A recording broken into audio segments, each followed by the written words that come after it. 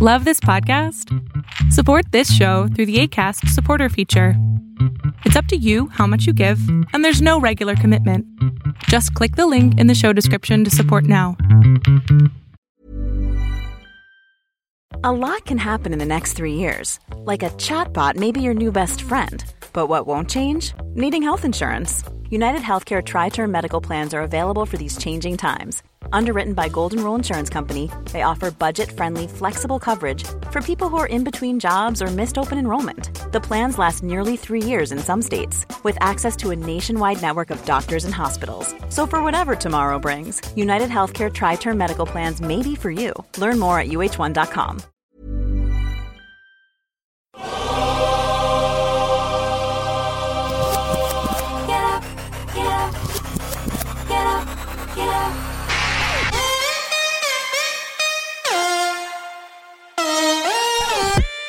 Welcome to the Bucher and Friends podcast, co-starring 10-year NFL veteran and Super Bowl champion, Will Blackmon. Manning from the end zone. He throws, had it deflected away, and it is picked off by Will Blackmon, the former Giant. Tim Dwight watches it hit, bounces, picks it up at the 10, slips a defender, fumbles the football, it's up for grabs, it's covered in the end zone by Will Blackmon for a Green Bay touchdown! And now, here is your host, Let's send it over to Rick Bucher. Rick Bucher. Welcome to another episode of Bucher and Blackmon, subsidiary of Bucher and Friends, part of the United WeCast network. I'm Rick Bucher. You can see me on FS1. You can read me on Bleacher Report. You can hear me on radio.com and various terrestrial intercom stations across the country. You can follow me on Twitter at Rick Bucher and on Instagram at Rick_Bucher. He is Will Blackmon, NFL vet, Super Bowl champ. You can see him on FS1. You can hear him on Fox Radio. And you can follow him both at Will Blackmon on Twitter and the NFL Wine Guy, where he's getting national attention on a level. Well, I'll start there, Will. We saw the piece in USA Today, talked about you becoming a wine connoisseur. Did you ever get a piece written about you on a national level to the scale as a player as you did to the scale of this, your alter ego, the NFL Wine Guy? I mean, I played in National Football League, so every article was pretty much national. Yeah, but like a feature piece that went into you to the level that this was all about you. Did you ever have a piece written? I don't know. Did you ever have a Sports Illustrated piece? Apologies that I don't know this. Did you ever have like a major magazine piece on you? Yeah, I have. Okay. I had a couple. Okay. Actually, also I had one in Canada too. Okay. So what was the piece about? You said a couple magazine pieces. Like Sports Illustrated did a piece on you. No, Sports Illustrated did not do a piece on me. USA Today, did they do a piece on you? One about like my nutrition. That was one of them. Okay. When you were still playing. Yeah. New York Times.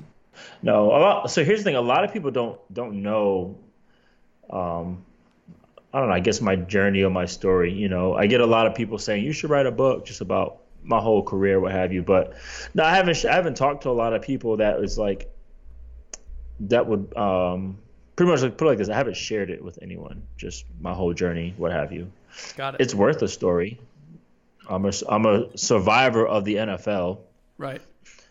But no, it's not that serious to me.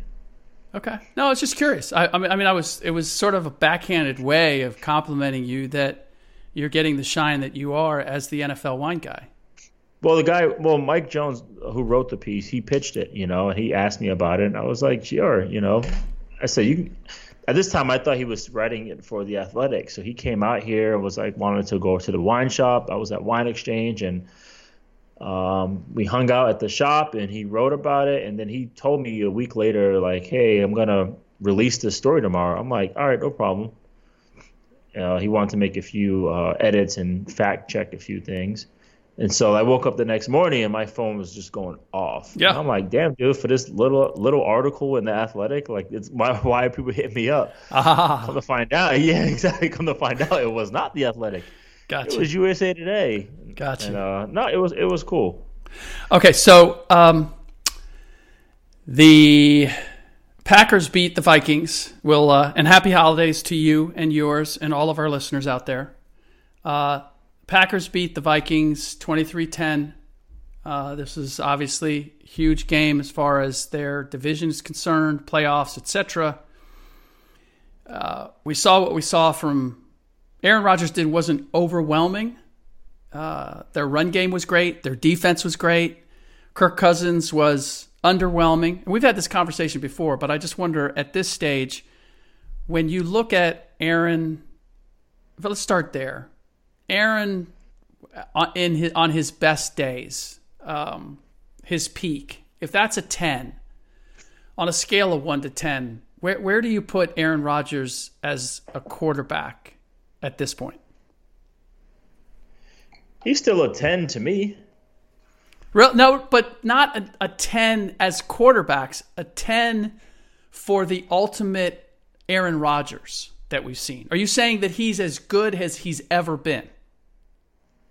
I think so. I mean, because when we saw the ultimate like MVP candidate type of Aaron Rodgers, look who he was throwing to. True. He had Greg Jennings, Pro Bowler. He had Donald Driver, Pro Bowler. He had James Jones, who led the league Jordy in Nelson. what touchdown receptions. Jordy Nelson, Pro Bowler. Jermichael Finley at the time was pretty good. And then Randall Cobb came in there. He had a plethora of guys, to throw to who he could make miraculous. At Jared Cook in there, he could make miraculous throws, put it in certain spots, and these guys will get it. Where now he, guys might not be open, guys may be covered, guys might, do this, guys won't be able to make these certain catches or understand, be on the same page as him mentally, So I think for what he's doing, only throwing, he threw his third pick today out of the whole season, and to win a division with not a gorgeous roster on offense. Right. You don't have Devontae Adams from part of the season. Obviously, big help is Aaron Jones has emerged. Has played fantastic. Second in touchdowns. I think he's tied for first now with Christian McCaffrey. But yeah, I think for he has done his job in terms of getting the new head coach and making it work. Speaking of which, what's the influence or the impact that you've seen of Matt LaFleur versus Mike McCarthy? I think the time just ran its course with Mike McCarthy. Mike McCarthy's not a bad coach, man. I just think in due time they were just kind of over it, He's interviewing, by the way, I think with the Carolina Panthers. What do you make of that? Yeah, he has. No, I mean Mike belongs in the league. I feel like there are more, a lot of coaches in the NFL that don't do a great job in terms of being a leader of men. There's a lot of coaches that deserve to be in the NFL, and Coach McCarthy is one of them. So yeah, I mean, I saw the piece that Tom Pelissero did on what Coach McCarthy, where he has his own little team that he's watching film with. I think Coach Haslam was in there, who used to be with the Redskins, and they break down film, they create game plans and playbooks, and he's staying at work. And at the end of the day, he was like, my family needs football. I need football. So. Right. Well, this is not a referendum on McCarthy. I'm just wondering, when you look at Green Bay, do you see the influence of LaFleur? And if so, what is it? I think LaFleur is just pulling out plays that work in Aaron Rodgers' favor. Like he's catering what just getting the ball out quick in certain quick routes, and he's also adapting the offense to the type of receivers they have. I feel like they are keeping it very, very simple in terms of making sure guys know what to do or in the right spot. So because at the end of the day, man, it's just as long as everyone's on the same page with Aaron Rodgers, then it's all good. Correct me. You can see some throws that are some passes that are dropped and certain routes that are ran wrong, or if no one's open, you can see his frustration a little bit. Yeah. With Aaron Rodgers. And I think that's because he's so used to guys, like I said, like Greg Jennings, who just knew where to be. Donald Driver, Jordy Nelson, they knew where to be. And I think of Randall Cobb too. He kind of did it last night with Dak Prescott. There was that one drive where it was Randall Cobb nonstop. Right. He knows how to work the defense. Right. On the other side of the ledger, Kirk Cousins. Now, he's a former teammate of yours. Come on, Kirk. Yeah. It's funny because I think you've been honest about him, which isn't always easy when you're talking about a former teammate. But I also have felt like you were rooting for Kirk to overcome the image or the reputation that he has. And obviously losing again on Monday night, he's never won on Monday night.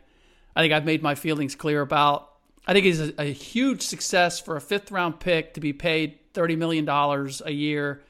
But do I think that he's a $30 million a year quarterback? No. I think that was a mistake by the Vikings. He's a good football player. He's a really good football player, but he's not elite. Right, exactly. And we saw because that. Elite status is more than just stats. Right. It's key moment. That's why, like, this sounds blasphemous, but they're doing these top 100 quarterbacks. Yeah. Or whatever it is, however many they pick. And I know Dan Marino's going to be in there. You don't think he deserves to be in there? Oh, he does. He does. Okay, so what's blasphemous? Because I'm talking about Dan the man. Yeah. He has one MVP, right? No rings. Right. I know he had all the records. Yeah. This is the problem that I have with the 100 greatest players ever. You can't compare the 60s to the 90s or the 2000s because it's going to go one of two ways. You're either bringing in a guy from the 60s because you feel obligated to recognize that era, and then he becomes sort of a token player, and you're probably not doing justice to the number of guys in the 60s who were as good as that guy or close. Like, you're picking one to represent. And at the same time, you're leaving somebody out of this era, like a Charles Woodson, for example, that by all rights, if you compared him to, like, if you go across the board, how do you leave a Charles Woodson off? I just believe it's an exercise that does not work because you're comparing apples, oranges, and pears. The game, we've seen it in the NBA and the NFL. Look at the NFL, the way the game's played now versus 10 years ago. It's changed dramatically. The NBA changed dramatically. The number of teams that got 30% or more from their three-point shooting, from their three-point scoring, 5 years ago, there were only 2 teams, the Warriors and the Rockets. This year, there are 13, nearly half the league. Now you're telling that changes the whole game. The way the NFL is played today with the protection that quarterbacks have changes the game. Well, even back then, linemen were like 220. Yeah, I'm not saying it's better or worse. I'm just saying they're totally different games. So to judge, by position from era to era, you're going to screw somebody over who's deserving to be recognized. Yeah, Charles Wilson got screwed. Yeah, friend of the program. But Kirk Cousins is not getting screwed. Kirk Cousins making $30 million a year. Kirk Cousins is doing okay, and I don't begrudge him. He played it right, though. He played it right. He kept signing He kept signing that tag. Yep. And then when he became a free agent, he was the only guy available. Yep. No, I'm not blaming Kirk. I blame the Vikings. No, I know you're not. Or just the game. Well, no, but if the Vikings, if you spend too much on any player in any position in any sport, you're going to pay a price. especially in the sports that have salary caps. That's just the reality. You only have so much to go around. Yeah, no, it was interesting when they went with him over Case Keenum. Yep. Because it's like, are you really getting that much of a different quarterback? Yep. You know? Yep. Now, at least they're in the playoffs. Okay? Yeah, but come on. Where they were when they signed. At least they're in the playoffs right now. Where did Keenum take them? Keenum took them into the playoffs. No. And then some. I'm not comparing. I'm saying at least they're in the postseason right now. No, I get that. But what I'm saying is you had a good enough team with Case Keenum to do this. The idea that you were signing Cousins was he was going to take you anymore. He was going to take you to the Super Bowl. I'm not talking about Case Keenum anymore. I'm just saying, like, despite I know Kurt's getting paid all this money and what have you, at least they still have a chance. You know what I'm saying? At least they're in the postseason. It's not like he's getting paid all this and they're not in the playoffs. Okay. You know what I'm saying? So that falls under the heading of damning with faint praise. Sure. All right, so I want to get to there's a couple other topics I want to get to. Marshawn Lynch is coming back for the Seahawks. Everybody's excited about the energy that he might create. I don't know. I'm wary of making too much of a deal about this. If Marshawn Lynch was in prime, not shape, but prime ability, I feel as if he's the one guy where maybe he wasn't playing. Maybe this was his plan all along. I don't want to play a whole season. I just want to come in. I want to come in at the end. I'll play some games. I'll play when it matters. But I almost get the sense that people think, oh, it's going to be beast mode and we're going to be back to that. And Chris Carson was so good, and he's out for the season now with a fractured hip. I don't know that beast mode is going to be better than Chris Carson. I feel as if people are playing this as if he's a able substitute or maybe even better, and I'm not buying that.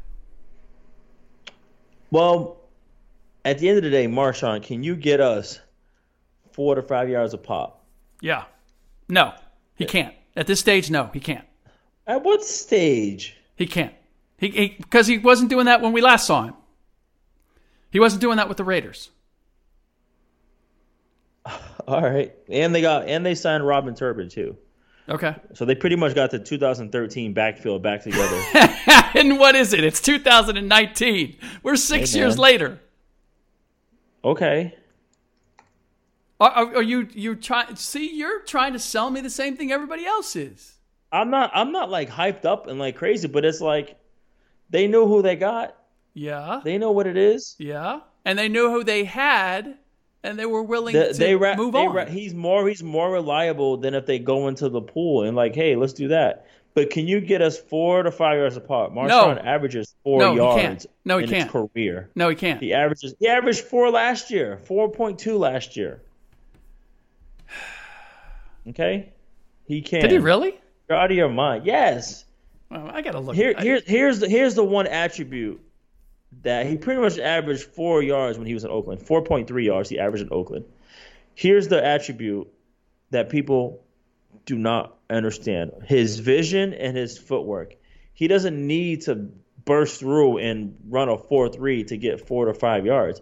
He sets up his blocks. He's more patient than most backs. Guys like Le'Veon Bell, guys like Frank Gore. That's why Frank Gore's still playing. Yeah. No, Frank's because impressive. Frank Gore understands how to set up his blocks. He has great feet. Is this so if Frank Gore is out there getting it done still, Marshawn is definitely more than capable. Well, this is my caveat for Marshawn is that guess what Frank Gore averages? 4.3. Guess what Marshawn averages in his career? 4.3. Same type of runners. I'm talking career. He only played 6 games. He only played 6 games last year. Okay, what about the year before that? He played 15. I'm not talking about the year before that. Okay, but still, that's his average. What? Yeah, but I feel as if that's all they need. I may be wrong on this. Can you run the offense, get 4 or 5 yards? Can you protect the QB? Can you catch the ball in the backfield? Yeah, Russell's going to make it happen. Russell can play with anybody, but you bring somebody back. And it's different. He's different. Every year, everyone's like, "Oh, Adrian Peterson, don't know we're gonna get out of him." Boom, he takes you to the house for like 80 yards. Dude's the same age as my dad. Gone. Okay, I still. Are you telling me he can be as good as? And I gotta look up Chris Carson's because I don't know. I just watching him run. Chris Carson brought something else to that offense. The other part is this, and this is the caveat for me. Like, so Frank wants to play and is going to play until the wheels fall off. I feel like Marshawn only wants to play in situations that he wants to play in. Like he wouldn't go to Buffalo to play just to continue playing. If it's on the West Coast, if it's Seattle, if it's Oakland where he's from, okay, I'll play. I'm not going to Jacksonville just to draw a paycheck and continue to run. I feel as if maybe that's why Marshawn wasn't in the league to this point. It was more by his choice than there was a lack of interest. Yeah, I'm sure there's been talk here and there, but of course, if you're going to come back, let it be a contender. You're not going to come back just to play. Right. So Carson averaging 4.4. So Marshawn has to average what he's been averaging in order to match what Carson has. Thank you. And that's done. Easily done. We'll see. Well, I just... Life is full of awesome what-ifs, and some not so much, like unexpected medical costs. That's why United Healthcare provides Health Protector Guard fixed indemnity insurance plans to supplement your primary plan and help manage out-of-pocket costs. Learn more at UH1.com. Maybe I'm being... I don't know. I might be being skeptical. That's fair. All right. You're being okay, Boomer. Yeah, that's exactly what I'm being. Well said. All right. I saved the best for last. Really curious about your take on this. Isaiah Thomas is getting flipped off by 76ers fans. This is what's unique. 76ers fans in 76ers jerseys in Philadelphia. He's getting flipped off. And he goes up in the stands and he has a conversation with them about being respectful. There was no altercation, but he did engage them. He was tossed from the game.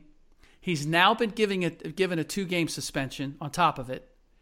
And the fans have been banned for a year from 76ers games. I'll just throw it wide open to you on this. How do you feel? Do you think justice was served? In terms of him being suspended? In terms of the whole thing. Fans being kicked out for a year, can't come to a game for a year. And by the way, the Sixers fans' explanation was if he missed the 2 free throws, they got a free Frosty. Right. No, I think the fan, should have been banned and suspended. For a year. For a year. For double birds. For double birds. For double birds. Absolutely. And Why? the reason is it's like in traffic, when people cut you off and think they're brave. So, for example, I was in Hollywood the other day, right? I was actually in Sherman Oaks. I did the radio show. And I'm driving to meet my buddy at his wine bar, Augustine Wine Bar it's called. And I pull up to this lane. I'm trying to merge over, and this lady just flies by me and lays on her horn. Just, I'm like, are you kidding me? Mm-hmm. You know what? So women do that. Listen, I've seen women do that more often than men lately. Listen, so I continue to drive, and lo and behold, guess what? We're side by side at a stoplight. Oh. So I just happened to turn over and look. Yeah. Her eyes were straight the whole time. She wanted no part of Will Blackmon. Look who's at the stoplight. Yes. So all of her speeding didn't get her anywhere either. It didn't do anything. Yeah. We just end up side by side. You're gonna land your horn and fly by me and stare me down like I did something wrong. And now look at us. Here we are. So you didn't do anything? You didn't tap your horn a little bit? Just let her know? I didn't have to. I thought my presence was enough. But my point is, that's how people are so brave, whether in their car or in the stands. They feel like they're untouchable, like nothing can happen. They can do whatever they want to do. Okay, so should she be banned from driving for a year? No, because we're in public. This is not a it's not a professional event. This is us in the streets of LA. Every man for himself. Every man and woman. Look, they were trying to get fraud. Have you seen fans when they're giving anything away from free? It always blows my mind. People spend $200 on a ticket for a seat, and they're throwing a $9 T-shirt into the stands, and people are ready to like slug each other for that freaking free T-shirt. I'm like, you know what? Why not spend the $200 and you can buy yourself 10 of those T-shirts? What's the deal? 10 of them. They don't want 10 T-shirts.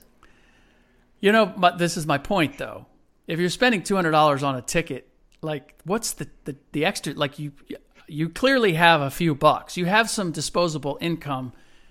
The T-shirt is going to make you go nuts. And this is the same with the Frosties. It's human nature.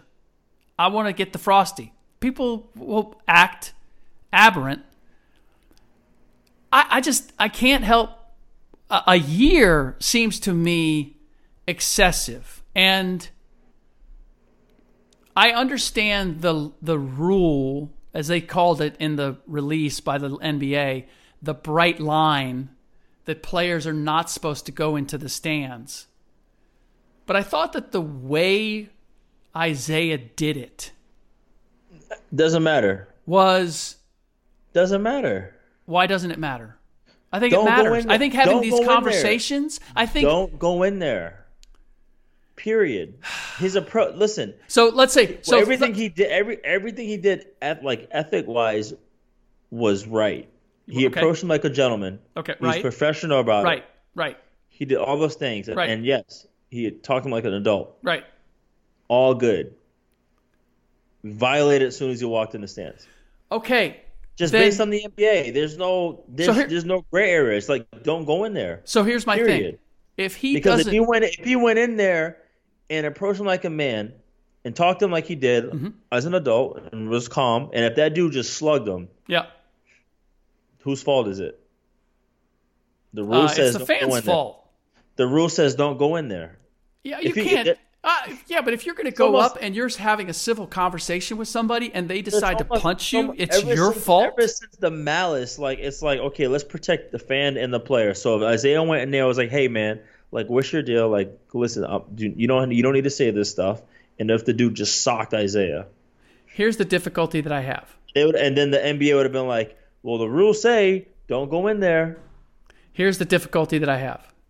If Isaiah doesn't go into the stands, then those fans aren't banned for a year. You point them out. You can still point them out. Do you think that even if they were pointed out, they would have been banned for a year? Who knows? I think I know. It's the fact that we don't know. The fact that it's think you know means you don't know. That's right. We don't know. Which means there's no bright line when it comes to how the fans were handled. For me, it has to be one way or the other. You got video of the guy flipping the bird. You can find that. You know what? I bet you can find video if you really want to go that far. You can find video of a lot of people saying and doing a lot of things trying to get that free Frosty. And you might have got him. Like, do we have videotape of the people in the upper stands? We're not talking about everybody. We're talking about that one particular situation where Isaiah was like, hey, this dude right here is being disrespectful, as opposed to him going in the stands. I get that. I'm for him. I'm for him. Like, I'm on Isaiah's side. Like, I don't think he should have, but I'm just saying, ever since the malice, they're like, the rules are don't go in there.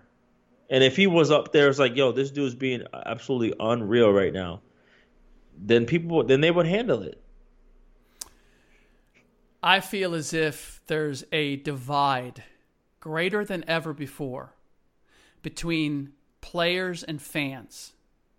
And by creating this false barrier, especially when it comes to basketball, because, look, football You got to climb up into the stand. It's difficult to get there. Baseball, it's difficult to get there. There's natural separation between the fans and the athletes on the field. There's 20, 30 yards from the stands to the actual field. When it comes to basketball, it's a matter of feet between the fans and the court. It's wide open. It's easy access to guys fall into the stands, run up into the stands, chasing a loose ball, a rebound, whatever. Happens all the time. I feel as if the relationship between fans and players has deteriorated, and it's become a hate fest going both ways. The players are resentful of the fans, not just because of their behavior in the arenas, but because of social media and everything that they see and hear on Twitter and whatnot. And the flip side is fans are more emboldened to act in ways like this, that insulting, abrasive ways that they wouldn't if they were going to be if they realized that they could potentially be confronted the way Isaiah Thomas confronted this fan. So there's a part of me that appreciates that Isaiah was able to go up there in a manner and have a conversation and present himself to those fans as a human being and have them go, I'm sorry, man, I was just trying to get a Frosty. And then it makes the fan look like an idiot. Really? You're going to do all that to another human being just so you can get a free freaking Frosty. And so it bothers me that Isaiah is, okay, you know what? Throw him out for that game. But you're at like a 2-game suspension. You're suspending him beyond this. Is the message almost is, we don't care what you do. That was bad all the way around. Now, if he had gotten into a contentious argument or whatever, it got physical, I'm 100% there. But this wasn't the malice in the palace. This was it was the opposite of that. It was, let's have a conversation. Let's talk about what you're doing. And I just have a hard time. I hear you. I have a hard time saying that's the wrong thing to do. I think there needs to be more of that between players and fans. There's nothing wrong with the confronting. It was just that don't go in the stands. Period. Don't go over there. All right. So how do we? So you point. I guarantee you this, because I think we've seen Russ Westbrook do this. He points out the fans. He points out the fans, and now he's a sensitive little bee because he's having security take care of it. Go be a man and take that 2 game. It's so funny because it's interesting in the NFL. Like Marcus Peters last year confronted a fan in the stands. Yeah, he said, "Talk that bleep now." Yeah. But that's different. Happened. That's different. No. He went to stands and went after, but nothing happened. However, this year, he does the Lambeau leap and shotguns a beer and gets hit with $14,000. You think that's right? No. Okay. So I just think it's interesting. So you think that's not fair, but the punishment for Isaiah Thomas is fair? I don't think it's fair at all. I'm just saying I see why they did it. I don't think he should have been suspended at all. At all? I think what he did was very professional. And he's like, look, he went up there and talked to the guy, wasn't over there being all extra and dramatic and angry and hostile. Right. I like what he did, and I don't think he should have been suspended, but I see why he was suspended. Maybe I just realized, it just flashed on me. So I was on ESPN Radio. You can find it in my I think you can still find it in my Wikipedia, on my Wikipedia page. It was, you got a Wikipedia? 07, 08, and I was on Scott Van Pelt's radio show, ESPN Radio, and he asked me about Jazz fans, and I said they're the most vicious, and it struck me because I had just been there, and I got picked up. I think it was a shuttle to the hotel, and the guy driving was like so friendly and smiling and welcoming, and then I got to the hotel and they were friendly and smiling and welcoming, like over the top, like just like, wow, this is like, you know, I mean, people, there's hospitality, and then there's being like, hey, we're so happy to see you. And I felt like that's what I was getting. And then I went to the game, and people are saying the most vicious, rude, and racist stuff. Like it was really, really ugly stuff. And I did a radio hit shortly thereafter, and I said, I don't know what it is, but you know, they're friendly, and then it's like they go into the arena, and the mistake I made is I didn't say Jazz fans, I said Mormons. And while, you know, Jazz fans may be 70-80% Mormon, the fact is painting it in a religious view was my mistake, and I owned up to it. Should have said Jazz fans. But I basically said, you know, this is their one opportunity to be, they're nice all the time, and then this is their one opportunity to be really rude and vicious, and they don't miss out on it. And I got a lot of blowback for that, including every time subsequent I would go to Utah, to Salt Lake, and I would go to a game. And I was there doing, I don't know if I was doing sideline or I was just reporting, but I was there and I was standing courtside, and there was two guys up in the stands, and they were just screaming at me, letting me have it, about, you know, I hate Mormons and et cetera, Bucher, da-da-da-da. So I walked over to the stands, and I called them down, and I said, guys, what's up? I go, I apologize for that. I'm not going to take back. I mean, you're kind of proving my point in terms of how vicious you guys can be. I go, but it's not personal for me. It's my observation. And I apologized for the Mormon comment. So, like, if you guys have an issue with me, let's talk about it. But you screaming from the stands and telling me, you know, you started it. I'm this terrible person. You started it. I may have, but this ain't solving it. Them yelling from there down to me is not solving it. That's not even the same situation, Rick. Well, it's not the same situation, but I'm saying my reason for telling that story is that's what makes me sensitive to what Isaiah Thomas did. Because I feel like Isaiah Thomas, and look, for me, my blood was boiling when these guys are yelling at me. Like, I want to go back at them. But I thought, you know what, that's not going to resolve this. So let me... Yeah, especially when you started it. You're just not going to let go of that, are you? Just not going to let go of that. But you did. I did, and I apologized for it. And so what? We can't move on? That's going to be my scarlet letter for the rest of my life? They couldn't wait to see you. Are you kidding me? You're right. They could not wait to see you after what you said. Apology or not, they were like, where is Rick Bucher? We're going to let him have it. Right. That's exactly what happened. Right. You kidding me? And so unless you that's walk all. Into the middle you think I had it coming? Unless you walked into the middle of the court with the microphone, was like, "Listen, my fellow Mormons, I sincerely apologize. Please forgive me." No, because not everyone heard your apology. They heard that, and they probably clicked the radio right off. No, it was a national statement. We put out a press release. It was gonna light him up. Still gonna get lit up. You're being facetious now. We're going to leave it at that. You know what? You're ruining my holiday spirit now. I want goodwill to men. You shouldn't let anybody ruin your holiday spirit. I remember when I was with my aunt, and I was like, man, that person bugs me. She was like, why do they bug you? I was like, no, something about their energy. She goes, did they do anything directly to you? It's like, no. So why do they bug you? You shouldn't let anybody ruin your spirit. Okay. So I'm going to take what my aunt said and tell you, don't let me bug you. Don't let me ruin your holiday spirit. Don't let you ruin my spirit. That's what you're telling me.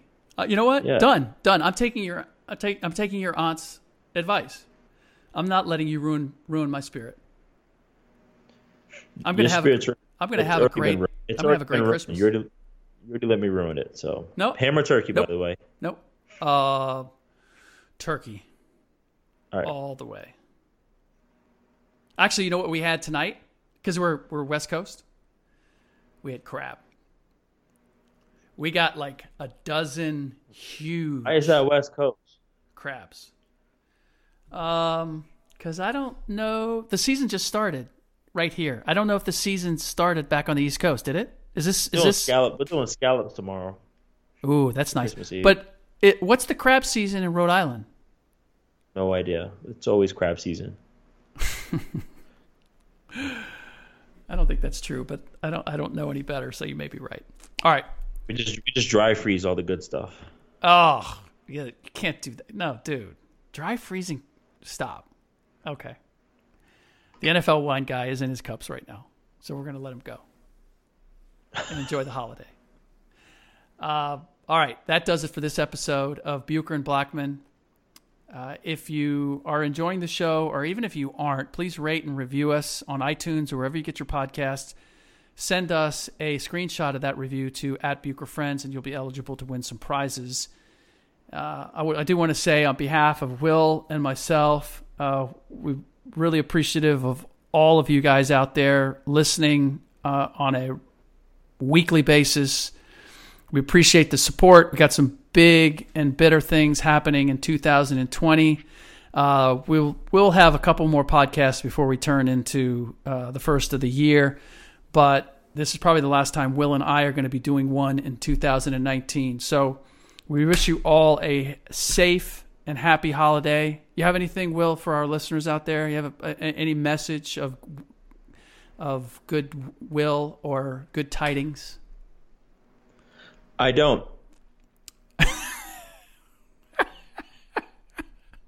Okay, there you have it. So it's basically my favorite Christmas movie is The Grinch. Therefore, I don't. Okay, there you go. That's Will Blackman. All right.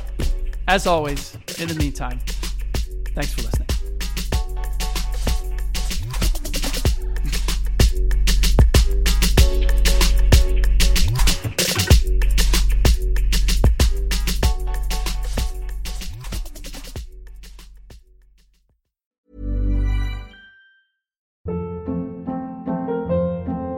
Hold up. What was that? Boring. No flavor. That was as bad as those leftovers you ate all week. Keke Palmer here, and it's time to say hello to something fresh and guilt-free. Hello Fresh. Jazz up dinner with pecan-crusted chicken or garlic butter shrimp scampi. Now that's music to my mouth. Hello Fresh. Let's get this dinner party started. Discover all the delicious possibilities at HelloFresh.com.